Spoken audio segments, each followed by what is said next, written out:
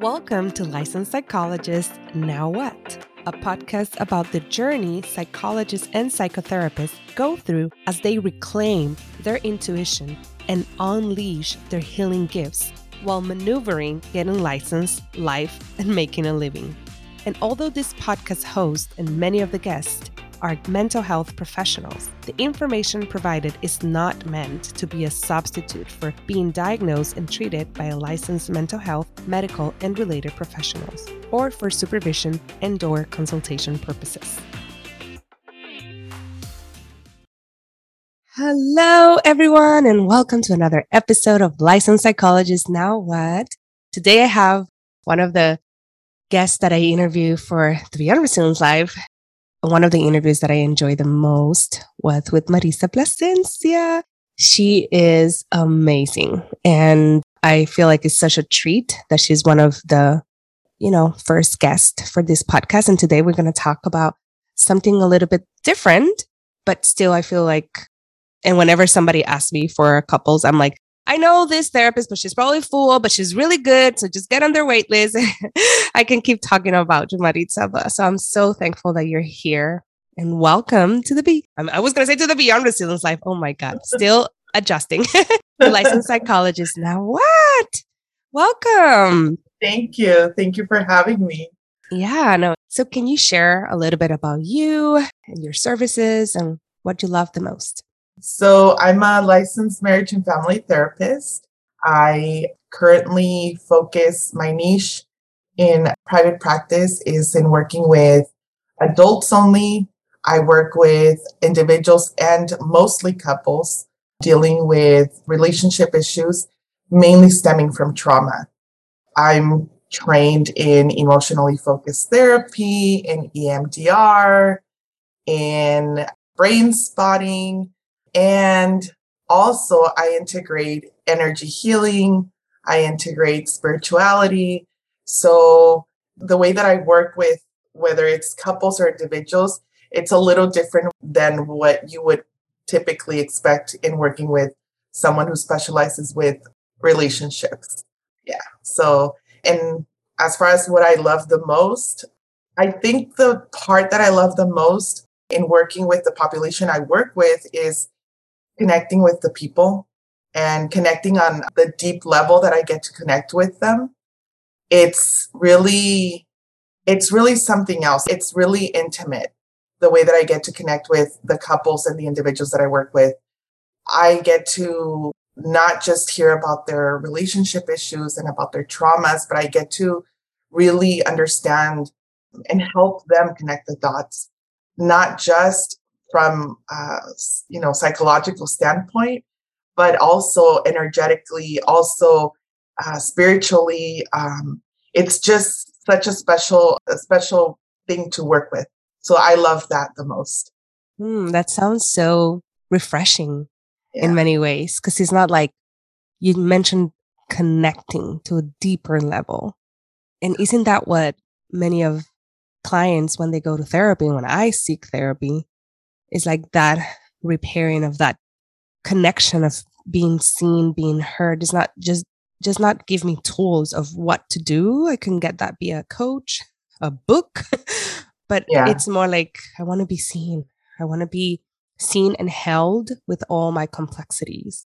Yeah. And I feel like in a way, spirituality adds a little bit to that, because traditional training, I mean, I'm not training in brain spotting or EFT, but I'm training in EMDR, and models like that don't necessarily talk about connecting.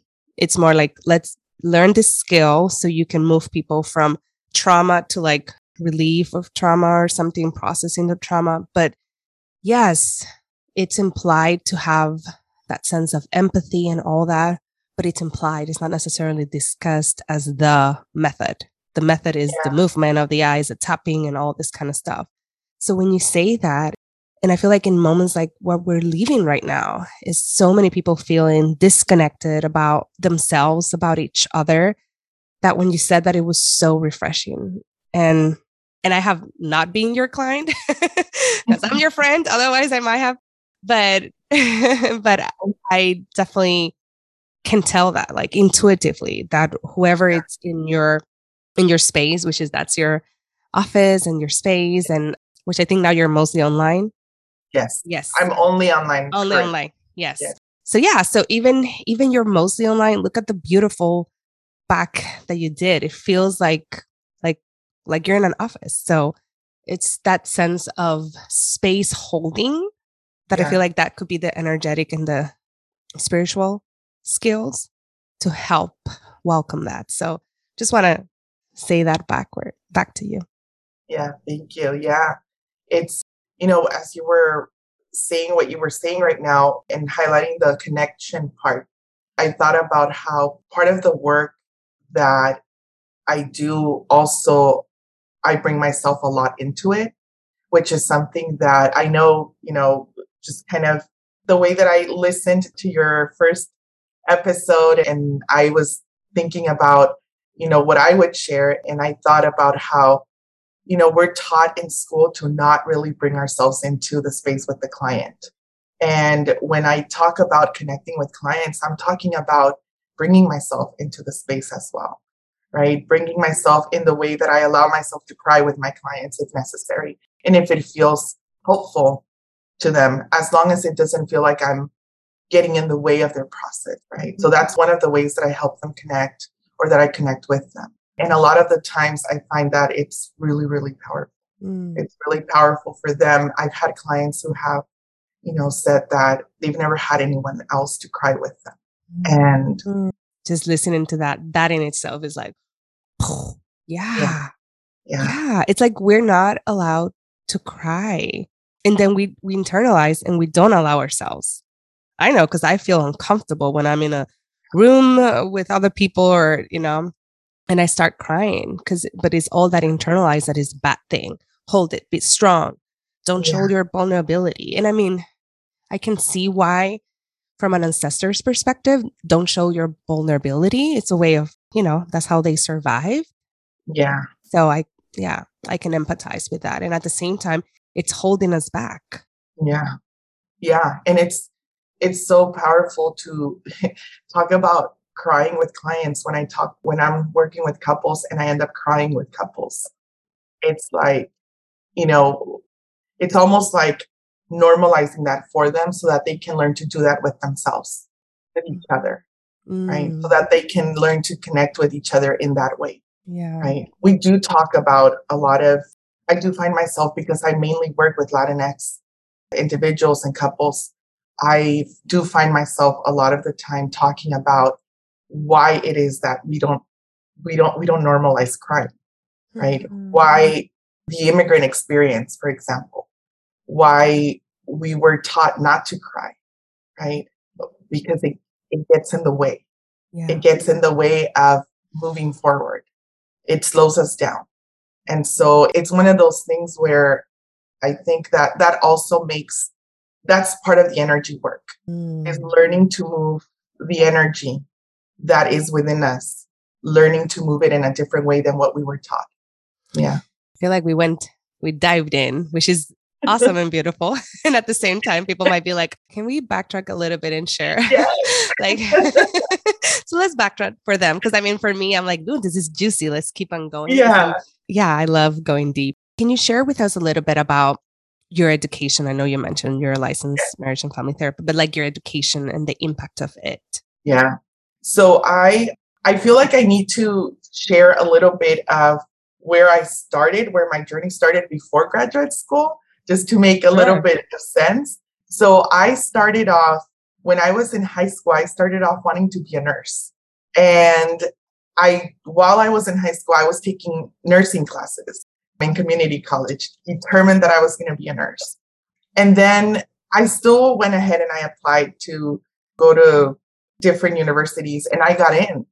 And I think because I was the first in my family to apply for going to college, I wasn't necessarily like in a place where I knew what to expect. It didn't seem attainable. It didn't seem like I was going to be able to actually make it happen without going through so many hurdles. And so what I did is I ended up applying. I got into a biology program at UC Irvine. That was my dream school. And I got in and then I was like, okay, well, maybe I won't be a nurse. Maybe I'll be a doctor. Oh, wow. and and I just knew that I wanted to work where I would be in the position of helping people. And I feel like I was already intuitively connecting to that side of me, to that healer side of me. And so that's kind of where I went. First year I get to UC Irvine.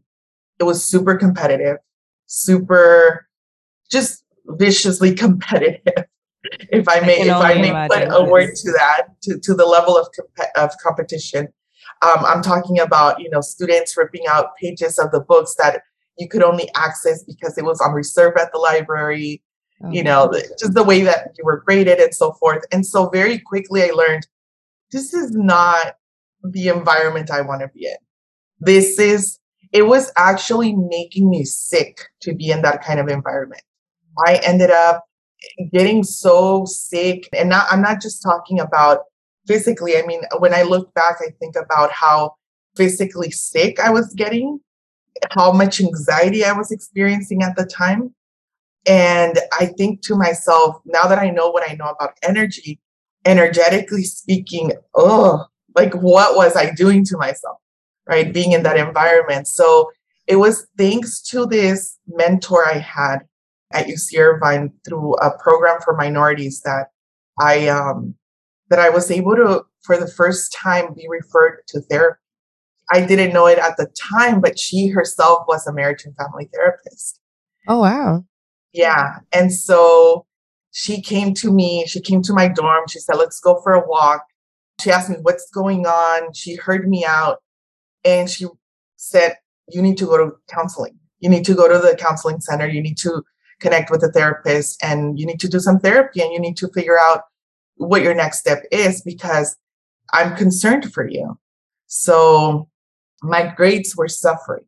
So because I was physically sick all the time. And so, I listened, I was very diligent. I scheduled my appointment. I went in there and I remember the look on this therapist's face. She was a very young Asian woman who was a psychologist, I think she was newly licensed. And I just remember the look on her face when I was like, I don't know what I'm supposed to say. I don't know where I'm supposed to start, but I was like, here you go. This is my life story, right? At that age, I mean, I think I was 19 by that time. And at that age, I was just, all right, I don't know. I have no filter, right? And I Right. told her all of my trauma, I think in like one sitting. And when I tell you the look on her face was like she Petrified. wanted to like run. She wanted to like just like didn't know what to do with me. I was like, oh, like that made me realize I think I have a lot here. And it made me realize I hadn't really stopped to think before then how much I hadn't dealt with. And so that was my first experience with counseling. I did it for a short period of time because it was through the school, and it was short term. I ended up graduating with my bachelor's in criminology and in English, you know, criminology because I think I found myself in that area because of my trauma, having dealt with being my family at different instances, having to deal with being victims of crime and also having criminals in my family, and so the whole mumbo jumbo of that. And so I wanted to understand the criminal behavior. And I ended up taking a lot of psychology classes as a result. Right, because it's very So related. I was fascinated with this. That leads into the English degree was just because I wanted to stay longer in school because I wasn't ready to confront the adult world and didn't want to go get a job. Good for So you. can I add another degree? Whoever will take me, I'll do your degree. And they took me. And it was so Yes. much fun. I got to take poetry. But even if I think back to it, even that in itself was part of my formation Yes. in the healing arts, right? Yes. Because I took poetry classes. I read philosophy. I feel like a lot of the discussions had to do on some level with spirituality. with Yes. the meaning of life. Yes. So I hadn't thought about that until right now. Yeah. Yeah. No, but it makes completely sense. Yes. So I graduate, I end up working with victims of crime. I become a victim advocate. During that time, I knew that wasn't it. I knew that I needed to go beyond that. And it took me a whole year to realize where I wanted to go. So I decided I'm not going to go to grad school right away. I did get into a social work program right out of undergrad, but I decided I can't because of some of the questions they asked me. Like one of the questions I remember that really scared me was, would you be willing to remove children from their home for their safety? Right. And I was like, like Yeah. remove kids from their families? What? Like I couldn't hear the for their safety part. Right. Right. Yeah. That didn't click for me. And so I just remember thinking, I can't be a social worker. I can't separate families, And so I ended up just, nope, not going to do it. And they were offering me a full scholarship. Oh my. And I look at my student loans, I'm like, not sure I made the wisest decision, right? But anyway, so I ended up turning it down. I ended up taking a whole year, and I decided I'm gonna just take all these classes for fun. We'll see what I end up taking. So I went to community college, and I decided to just have fun. When I looked at the end of that year, when I looked at my transcript, I had taken all psychology classes. And so, but here's the thing, they weren't even like your typical psychology classes. They were like fun classes. They were classes where it almost felt like I went to community college to continue therapy. Yeah. Yeah, because a lot of the professors I ended up taking classes with, they were therapists in private practice. And they would run the class. They would facilitate the class in a way that it really got you to reflect, to go and like really learn about yourself. So I love those classes. so much about myself. I became so aware of certain things. I was like, oh my God, And so at some point, I think that's what led me to finally commit to therapy, and to commit to therapy in a way that I was like, okay, there are so many stones that haven't been turned over, and I need to get underneath what these stones are covering in my life so that I can understand myself. And I, in amongst all this, or in the course of all this, there was a lot of talk here and there that would come up about, on my dad's side of the family, my tío, or my dad's tío, who was a healer, a well-known healer in, I think it was in Manzanillo, Mexico. Como un I shaman? remember it was in Guadalajara. What was that? Like a shaman, or how would they call? Yeah. So he was considered somebody who would be sanador de luz blanca. I've heard of that. Yeah. So he basically would, the way that the stories that I heard were that he belonged to a community of healers that would go into the mountains, and they would practice their healing with each other. They would have ceremonies, and then they would come back and they would make themselves available to the people. Wow. And I heard stories even before, I was an adult. I heard stories about how his healing had healed, different family members. And it always stuck with me. It always was something that kind of I would hang on to. And I felt a special relationship with that. I felt there was something there. When I was supposed to, and I feel like I'm backtracking even further, but I feel like it's an important piece. When I was supposed to meet him, because of stuff I was dealing with that my parents felt I needed to go see him for when I was a minor, he basically passed away 2 weeks right before I was supposed to meet him. Oh no. Right when my parents were making arrangements for me to go get some healing from him. So I remember feeling like that was a loss for me, even though I never met him. because I felt like I had come so close to something that I needed to be close with. Yeah. So then I think that's what, sometime later, a few years ago, led me to want to get trained in Reiki. Yeah. Because that was the closest thing that I could feel was similar to that. I can see. I also grew up with hearing about my great grandmother and how she was like a good bruja from the pueblo where she was from, and how she was basically someone that would bring healing for the people. And she was really highly respected and, sought after. And so I used to hear some stories, not as detailed as from my uncle, but that was on my maternal side. My mom would talk about whatever she knew. Here and there, I would hear stories from my tias. And so that was another piece that was like, yeah. Okay, you come but from a lineage of healers. Yes. Yeah. And so and you are a healer. Yeah.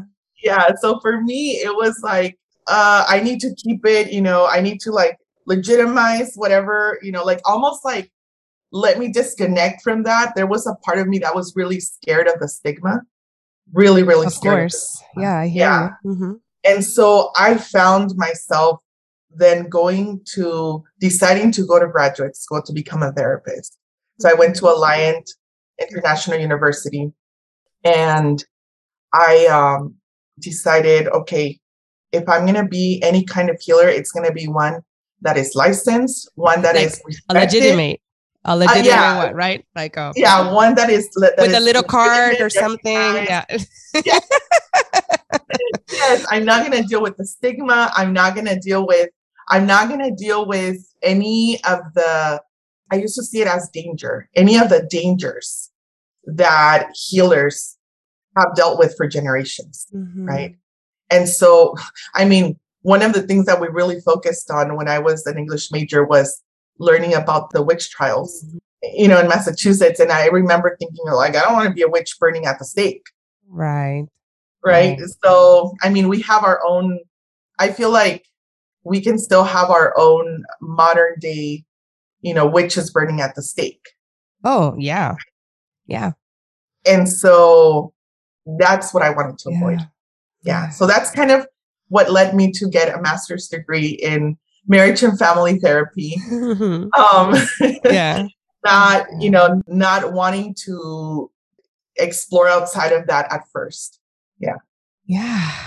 I can empathize and relate so much to wanting to find, I guess, when you're looking at all the different options, finding a profession that is legitimized and that, it's structure and that it will be acceptable.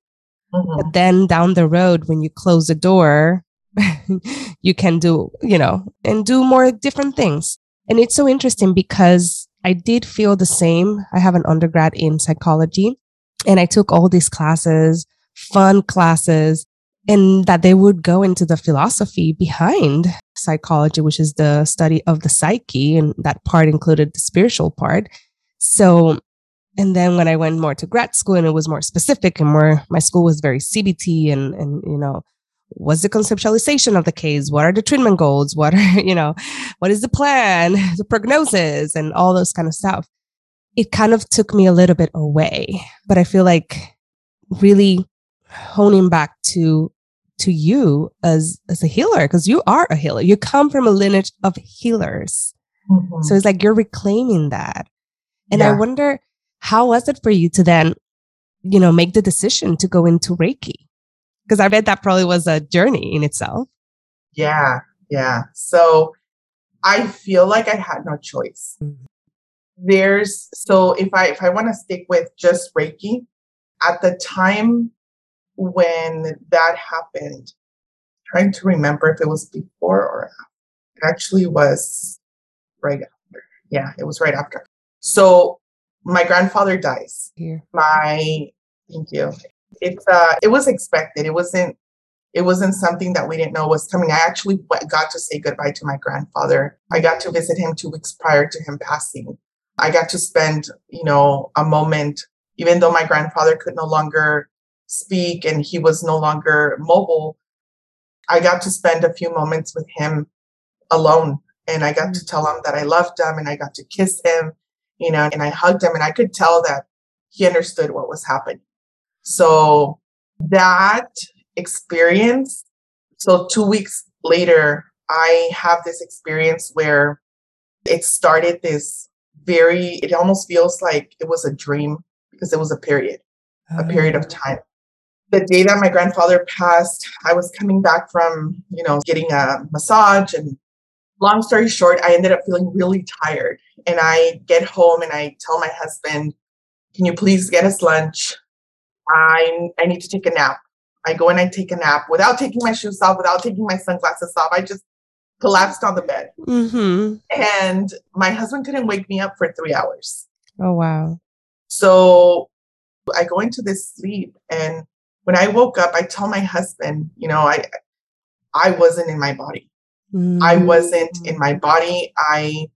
It was the weirdest experience ever. So I got to see myself walking towards this, altar and seeing how my grandfather was being put into the ground behind the altar. Mm-hmm. And so I wake up and I tell my husband, I think my grandfather is dying, or he died already. And my husband's like, that's weird. Don't say that. That's scary. He's like, don't talk about that, right? Yeah. And so I was just like, I was eating my lunch, my cold lunch. By this time I was already 3 hours later, yes. Yeah. And so I was just like, I'm in shock. I don't know what this means. It feels really weird. It was like an out of body experience. And then I remember thinking, do I need to be talking to my therapist about this? Like, what's like, do I need to take meds? Like, what's wrong with me? Yes. Like, am I having some kind of, right, like a psychotic, or, yes. Yes. Started like diagnosing myself, right? Right. And so I think less than an hour later, we're driving because we were supposed to meet up with one of my brothers. And my brother calls and he says, are you driving? And I said, no, I'm actually a passenger. My husband's driving. And he says, okay, well, Grandpa passed away. And I was like, first thought I had was, it's my fault because I didn't say what I didn't call and tell them, right? But then we got off the phone and I was just like crying in shock. And my husband, he was like, it sounds like maybe you were off seeing your grandpa, like astral traveling. Yeah. Yeah. And at the time I had no idea what that was. Yeah. Right. And my husband was like, that's really weird. And at the same time, like, it sounds like you were there for him. Yeah. And so I was just very like, okay, all right. Next thing I know, we're headed down to, across the border for my grandpa's funeral. And at the funeral, I shared with some of my tias what happened. Mm-hmm. And that's where I got a lot more of the story about my great grandma. I got more details. So the funeral actually turned into almost like an experience where I was given or gifted more information about where I come from. Wow. And full circle. Yeah. Yes. And it was the weirdest thing. So the whole way to the funeral, the drive there, and the whole throughout, I had the craziest like third eye opening sensation. Uh-huh. And I kept going like this, Because I was like, what is this? It feels like a hole in my forehead. Something. Like, it was the weirdest thing. And it was it was not necessarily uncomfortable. It was more weird, right. Like I wasn't used to it. And so anyway, we come back from the funeral, the cemetery, and that took me through a journey of that whole week. I just felt all this energy that I just couldn't explain. I ended up going to this, journaling class with meditation that turns out to be I didn't know that the facilitator was a medium. So that took me into a whole other thing. Yes. Somebody there gave me a message that my grandpa wanted me to know he was okay. They described this picture that they couldn't have possibly known about, and basically gave me all this evidence that it was my grandpa coming through. Yeah. And I was like, oh, what is this? Fast forward to maybe it was like a month or two later. I think it was about a month. My aunt's husband gets really sick and he's in a coma. And I start hearing this message of, you need to go and take him healing. And I was like, I don't know what this is. I have no idea what kind of healing I'm supposed to take him. I end up going and I end up going into his room. The nurse thinks that I'm his daughter, that I'm my cousin. We do kind of look alike. And so the nurse said something to me. I didn't really pay attention. I was just there, just staring at him, not knowing what I'm supposed to be doing. But then as soon as the doctor comes in, the doctor starts telling me what the latest results are before I could tell her I'm not his daughter. Right. Okay. Well, one of the things I haven't shared is that up until this point, since a very early age, I've been fascinated with reading medical journals. I've been fascinated with learning about how the body works, how the cells work. I've always been fascinated with that stuff.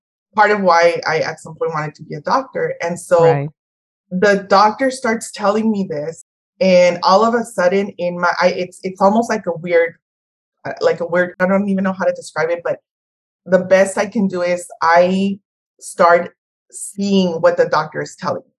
I think there's a word for that, one of the clairs. I wouldn't know the name. Which one? Yeah. Clairvoyant? Yeah. Or maybe. I don't know, because I could see the body, the cells and the blood. I could see what she was telling me. And so next thing I know, there was something in me that said, you just need to put your hands above him. And you need to do it here, here, and here. And so I go and I do it. If I tell you, I had never sweat the way that I sweat doing that ever in my life. I'm not typically a person who sweats much. It felt like I had been under the sun for hours, like in the desert hot sun. Oh my God. I was dripping sweat. Wow. I could feel it. I remember doing that, and I remember how bright the room felt, but I was tuning everything else out. I asked my cousin afterwards, because she was the only one that witnessed this. I said, was the sun really in the room? And my cousin said, no, I don't know what you're talking about. Yeah. So anyway, so that led me to, I forget how I had found out there was going to be a training for Reiki. So that led me to, okay, I need to find out more about this, white light healing, because then I kept thinking about my uncle. Right. I kept thinking about what did I just do? That whole entire day, I was having these hot flashes. And then at some point I was like, am I going into menopause in my 30s? Oh my goodness. Yes. What is happening? It was on a raining day, by the way. Oh, wow. So yeah. So there was not even sun. and we're in SoCal. It was in California? It was in California, and it was in San Diego. Yeah. So yes. So next thing I know, the next month, I'm actually taking Reiki. During the Reiki training, one of the messages that I got was that the light of Reiki had already been given to me. And I was like, okay, that makes sense. So anyway, so that's kind of how I ended up doing that.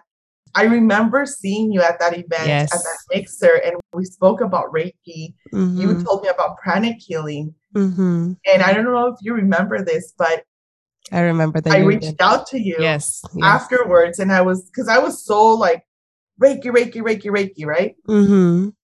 But I couldn't sleep that whole night after. And I was told I needed to go get trained in pranic healing. And so, thanks to our interaction, my energy healing training advanced to pranic healing. And so what I incorporate with clients is really a combination of all of that training. It's really a combination of the understanding, the knowledge that I gained through all of that. So because it's going to come through you with your own experience. I love hearing your story, and what keeps coming and popping for me is like, you were like, nope, not that way. Nope, not that way. Nope, not like you were able to see the redirection and you were not afraid to take it. You were like, I'm not seeing this. I'm going to stay behind. You kept, going through the redirection and, like a river, letting it flow. Yeah. And for those therapists that are hearing this and that probably would love to do it, but are afraid of what about, first of all, the licensing piece, or if they're still with supervisors or they work in an agency, and what would you tell them? First of all, I think that there are people like you and I who are creating space that is meant to create safety for those therapists. Last year, I created the community of, it was really out of the need of, I just don't want to be alone during the pandemic. Right. Right. But it's a very intimate little group of holistic therapists. Yes. And these are the things we talk about, right? So my advice would be find your people. Even if you are still under supervision, find your people. We have therapists that are not, well, now they are, but that weren't licensed when I initially started that group. And so that's my advice. Find your people. I think our field it's so diverse. Yes. Diverse in the sense that I think more now we're seeing people of color in the field, but that's not in the way that I mean it's diverse. I mean, it's more diverse in the sense that we have therapists that are believers of energy, non-believers, somewhat open to it, extremely opposing to it, right? Right. And so I think that if you cannot find your people right away, where you're at because the community's not there, slowly find your people by connecting with those that are somewhat open to it. Yeah. Those people will lead you to the other people, right? Yep. I feel like that's kind of how I was guided in some way. I was fortunate enough that I worked at an agency where I remember the supervisor talking to us about the Enneagram, and she had us do, let's all take the Enneagram test and find our type. We learned about the emotion freedom technique. I got trained in this modality called healing from your body level up, which it's very similar to EMDR, but it has a spiritual component to it that is very out there. Anyway, the point is it's really out there. And so you don't hear much about it because I don't think it's as popular. I've never heard of it. No, yeah.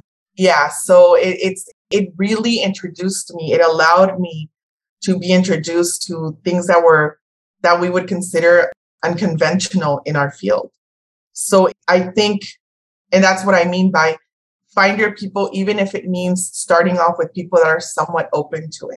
Because if I went and I told those people that I was with back then what I'm doing now, how I'm doing things now, I would probably get some, some comments. Yeah, some burning at the stake-ish. Yeah. Yes. And you know what? It's funny because one of the people I actually ended up opening up to, and when at the beginning of, the journey that I was just talking to you about, and that person has not spoken to me since. It was one of the, somewhat open, so. Yeah. And, it's, and I bet, whoever is listening be like, but I don't have anyone that's somewhat open. I would even say I'm right now reading a book about connecting with ancestors, and it's a psychologist. And it's all about being a medium in a way, or connecting to that other realm. And his name is Daniel Foor, I think Foor, Foor. And there's so many books out there done by psychotherapists that are out there. So it's just that it used to be spoken about. I think the whole evidence-based practices have made it and trying to become a science, people would say it is a science and all that, has taken all these other parts. And the clients, we're not going to be serving everyone, but the clients that are open for this and are looking for that, they can benefit so much. So, and now you have someone else here. You can definitely reach out to Maritza and, with her community when she opens, if she opens the doors again, and ask me questions. And I'm super open about it. And the reason, when you were saying how you remember that I mentioned pranic, then it blew my mind thinking all the people that got involved for that. Because Linda Garcia recommended me to do pranic healing. She's like, I feel like you have to do it. We have to do it. And I took it while I was pregnant, first trimester. So I was there, but I was not there. I have to redo the whole thing. And then Adriana did a mixer that I was there. Yeah. And then you were there. And randomly, we ended up talking about it, like all the factors that had to get in the way for me, because as I was sharing it to you, I was sharing like, this was really cool, but I feel like I couldn't learn that much because I was like throwing out like nauseous. And wow. So I know we can keep on talking and we're like at the end, but I wanted to do the fire round questions. So it's like, I wanted to feel like a test, like a psychological test, more like fill the sentence. So my unique and special gift is. This is the one that caused me the most anxiety. Oh, okay. Got it. I'm going to go R, not is, that? R. Instead of is, R, maybe like several. Well, I'm going to go based on what people tell me. People say that I have a unique way of connecting with them, of making them feel seen. So agree with them. Yeah. Thank you. I am reclaiming healing without all the red tape. I no longer subscribe to questioning where I come from, questioning my ancestors. If my ancestor would speak, they would say they are proud of me for carrying their legacy. And my wish for you is? For you and for the listeners to continue following your intuitive hits, because I think that is the safest way to say that we are being true to ourselves and that we are being true to our purpose. And that's what I hear from your story is like you got guided, you got the sign and you follow through. And that takes so much courage. So I just want to salute you for that and for following it. And I bet there was resistance, but they were still following. And that takes so much courage. Yeah, there was a lot of resistance. Yeah. As we're ending, Maritza, can you let our listeners know where they can find you, get to see your current, or if you want to share your current offerings, if you have any? I can be found at Mindful Quest RC or mindfulquestrelationshipcounseling.com. I'm on Instagram, not as active this year. I decided to take a little bit of a break this year, but I do have some ideas in the works as far as offerings that I will be, when I'm ready, putting out through Instagram. But there's ideas for groups, workshops, retreats. And yeah, that's kind of what's in the works.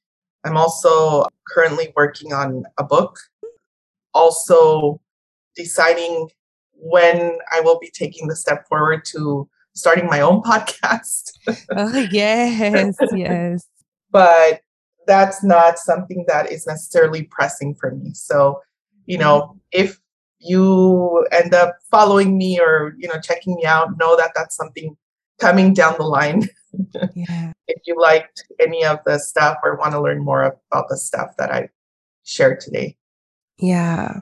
And I love that. One of the things that I feel like as I'm realizing my specialty is helping others reconnect to their medicine and bring it forward. And I feel like you're doing it. It's so beautiful. Even right now, you're seeing there was a moment that flower in the back end looked like a dove for a second. And I'm like, okay, it's not a dove, it's a flower, Liliana. But it looked like a dove. And then it was like, it's a crown. It's like you're wearing this beautiful white light crown. Yeah. Yes. So thank you, Queen of White Light. Thank you. And thank you. Thank you for, you've been a big part with, I don't think you know this, but you've been a really big part of this journey, because I feel like, the way that I got connected to pranic healing and all the learning that has come through that, all of the knowledge that I get to incorporate now with clients when I, talk to them about chakras, when I talk to them about, even in the way that I incorporate energy healing without necessarily saying we're doing energy healing, right? It's because of all the learning that I gained through being in the pranic healing community and taking those trainings. And so you've been a really big part of my development. So thank you. Thank you so much for that. I receive it. And thank you for also reflecting that to me and reminding me to go back and get the training. Now Luna is a year, almost and a half. Because Oh, Marita, this was such a treat. Any last thoughts you want to say, or as we're ending? Yeah. One of the things that I wanted to say is that if you're new in the field, or even if you're not new, but you've been too afraid to embrace these gifts, to embrace the healing, that the medicine that you carry within, because of licensure boards, or licensing boards, or because of what your colleagues, what your community is going to, don't be. We need more therapists that are not afraid to bring the medicine without the red tape, that are not afraid to incorporate it. There is a way to incorporate the medicine, the healing, in a way that fits, and also that accommodates to, if you really, are worried about your license. There is also a way that sometimes we can become so aware how powerful and how necessary the medicine is, that the license is only just kind of an addition to who we are, right? So so important. Yeah. So that's, it's about you showing up fully to do the work and to create the healing space that people need. That's really what it truly is about. Yeah. And there's a will, there's a way. Yes. And you can do it, definitely. I would say, for those of you continued discussion interested, make sure to check out the coaching program, because we're going to be talking about some legal things of separating and this, because this is what holds a lot of therapists back. And it's like, you don't there's ways that you can do it. And down the road, I don't know if I'm going to keep this license, to be honest. I know I have it for now. And that's not going to take my training and my, I've been 13 years and you've been probably for a while as well. So thank you so much. All righty, everyone. We'll see you next week. Bye. Bye. Thank you. Thanks for listening. Licensed Psychologist Now What? To make sure you don't miss any episode, make sure to subscribe via your favorite podcast player and to join our email list via our website. Lastly, I will appreciate if you would rate and review our podcast to help us reach more folks that can benefit from the information provided here. Until next time, bye-bye.